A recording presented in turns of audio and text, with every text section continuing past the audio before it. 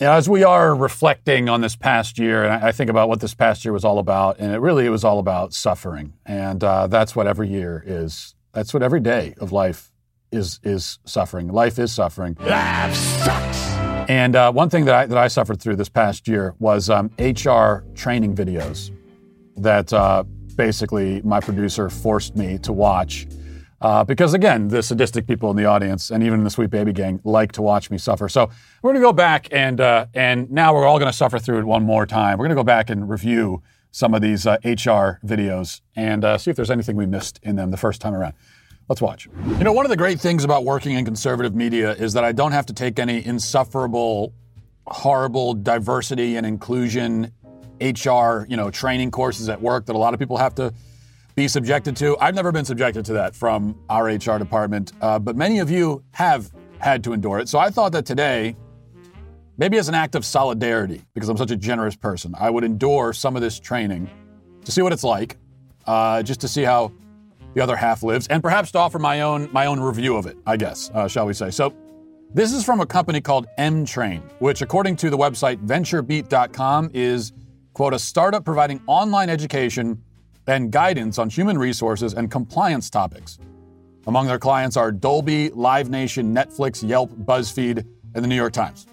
So maybe at your own job, you've had to sit through videos like this. Maybe if you work at one of those, places, you're probably not watching my videos. But either way, if you have had to watch these, you have my condolences. Now, M-Train has all their videos proudly displayed on their YouTube channel, where they generously allow you to watch it for free. So you don't even have to work at one of these places to do it. So in your free time, if you're wondering, what you can do to be more diverse and inclusive in your personal life, you can always go to this channel, check out their offerings. They've got videos on, what do they got? Workplace harassment. They've got videos, those are probably good. They've got stuff on sexism in the workplace. They've got some HIPAA compliance videos. We might skip those, I don't know. Today we're going to skim through their Managing Unconscious Bias playlist.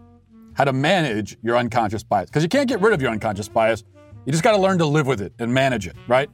So they got many offerings in this genre. We'll watch maybe a few of them today. And we'll start with this. This is a video called Examples of Unconscious Bias Pattern Matching. So the idea here is, it's a little confusing at first, but they show us a scenario. And then you jump to the wrong conclusion about that scenario based on stereotypes because you're a worthless bigot. And then we find out what was really happening. Okay, so that's basically how this works, and let's take a look.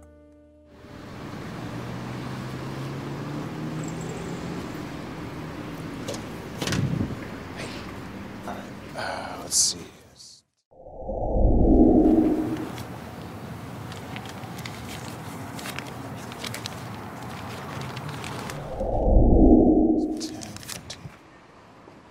It's the dry cleaners down on Mission. 2 blocks up. You know.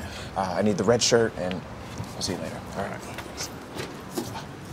Okay, we'll just stop there for a second, because what the hell kind of dry cleaning transaction is that? That's what I want to know. So I'm supposed to feel bad because I saw the two guys whispering in a corner and exchanging wads of cash on a street corner, and I didn't immediately assume it was a dry cleaning thing? You're going to blame me for that? That's my fault? No, I'm not unconsciously biased for not taking the dry cleaning possibility into consideration initially. That doesn't make me biased. I'm just a sane, rational person, and I have lived in the world. And I know that usually when two guys are on a street corner whispering and exchanging money, it's not because one of them wants their shirt ironed. But very often, sane rationality is confused with bias these days. And the thing is, it's also this is one of my problems with it. It's dangerous to tell people not to make common sense assumptions in the world. We do have to make assumptions about people. And they're not always going to be flattering assumptions. Like if you're heading into a part of town where you're going for a jog or something, and you end up in a part of town where you see a lot of guys on street corners taking wads of cash from random people and then handing them unknown objects, which they discreetly tuck away in their pocket, it's probably safest to turn around and head in the other direction, rather than assuming that this is just a part of town where everybody really likes to have their pants properly pressed. So this has gotten off to a stupid start already, as stupid as expected, I guess. Let's try a new video. This one is called Examples of Microaggressions in the Workplace. All right, so the famous microaggressions, we've all heard about them. Now we get to see an example of them. Let's watch this. My hair looks crazy. It looks like a mess. I don't believe it. Your hair always looks awesome. I mean, how do you do it? Do you twist it? Do you do it yourself? Yeah, I twist it myself. Oh. I mean, do you mind? Oh. Yeah, actually, I do mind. Oh, sorry.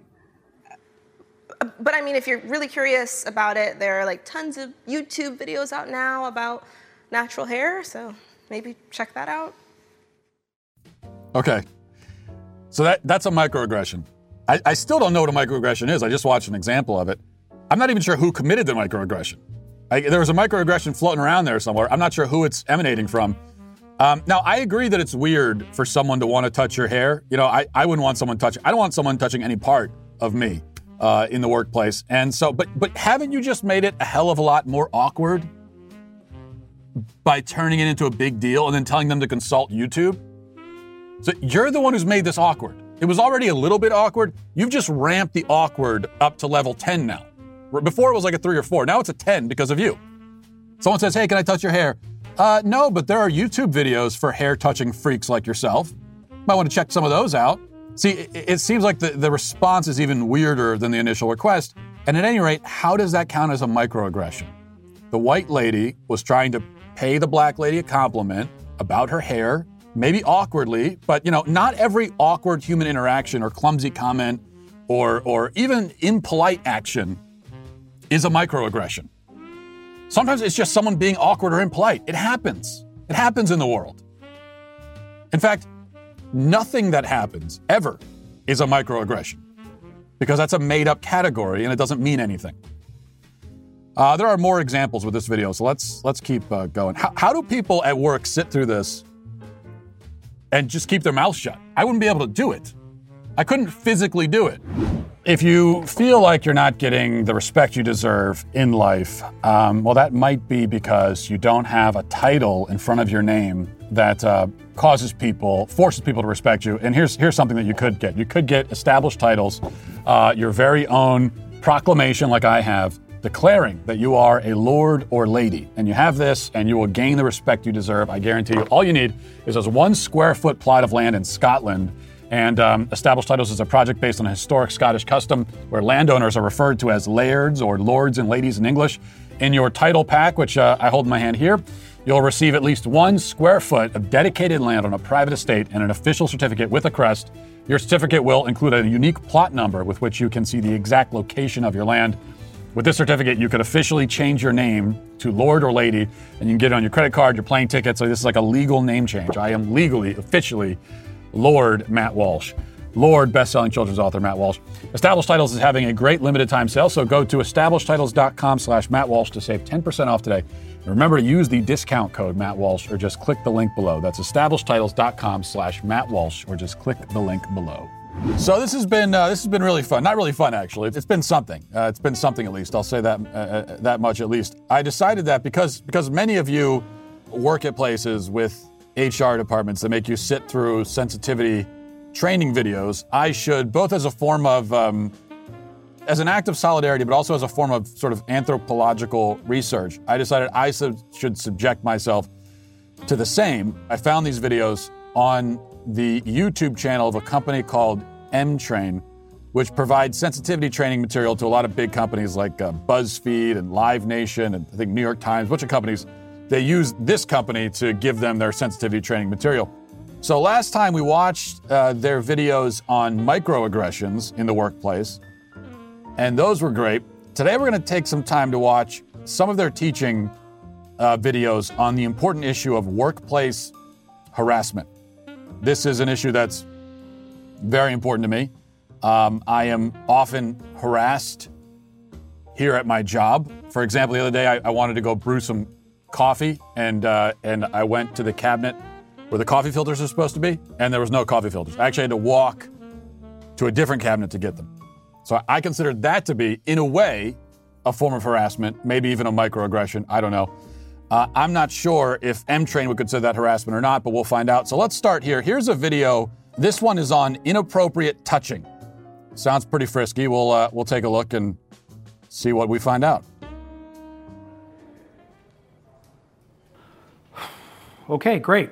So pull the numbers from last year and plug them into the report and then distribute it before we meet with Christine tomorrow. Okay, absolutely, I can do that. Ooh, last late night. Just in time, I need to get back to the gym. Me too. My back is killing me. It's like there's a knife between my shoulders. Have you tried a yoga roller? Worked for me. That doesn't do any good. There's really only one thing.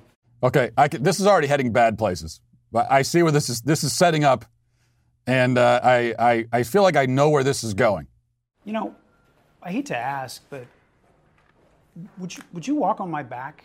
Walk on your back? No, I'd hurt you. No, my daughter does it all the time. Really, it's the only thing that helps. I'd really appreciate it. No, I can't do that. No, come on, it'll take 2 minutes. It'll really help me out. Come on. I don't think I should do this. Help me out.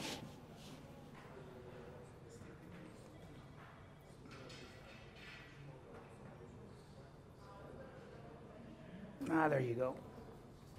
Oh, that's the stuff. That's it. Right there, right there, right there. Oh. Okay, I have to tell you, I thought I knew where it was going. I didn't expect that. That's not where I thought. So there was a twist ending at the end there. Kind of an M. Night Shyamalan twist ending. So I have questions. Number one, is this really a common problem in the American office environment? I admit I haven't worked in, I was working from home for years. I haven't worked in an office environment that much. I haven't seen anybody walking on anybody's back here. I can report. Is this a common thing that comes up a lot? Because I've never heard this in my life. I could just be naive. Do women often get approached by men at work asking them to walk on their backs? What other weird requests do you get? Like, hey, listen, hate to ask, would you mind hitting me in the shins with a crowbar? Would you mind? It would really help me out. Thanks a lot. I appreciate it. I don't know. This seems like kind of a niche grievance. This seems way too specific. I just imagine the brainstorming session at M-Train when they were deciding on their next harassment skit. And somebody was like, oh, I know. Let's do one where someone wants a lady to walk on their back. Yeah, let's do that one. Dude, you're telling on yourself a little bit. Calm down. This isn't very professional. The second point, though, is why did she do it? See, this is always a problem I have, even in some of the Me Too stories you hear about. And, this is a Me Too. This is this woman, this is a Me Too right now. We're watching a Me Too happen. But why did you do it? You could tell she was very uncomfortable, and she's looking traumatized as she's walking on the dude's back. Just walk out of the room. If you're going to walk, just keep walking out of the room. Walk over his back, out of the room, and then go tell someone and say, hey, this freak in there is laying on the ground begging me to walk on him. Call the police. I don't understand. I kind of feel like if you're a woman in the workplace, someone asks you to do that, and you actually do it, then you're just as much to blame as he is. If I'm the boss, I'd fire you both for being a bunch of weirdos. If I walk into the room and see that, you're both gone. I don't care that the woman has a troubled expression. I don't know if I should be doing. Get out of here, you freaks. Get a motel room if you're going to do that. Don't do it here. Yeah, just as abysmal as I remember. I'm glad that we could experience that again one more time as the year comes to a close. Really, really special moment that we were able to share together. You're welcome.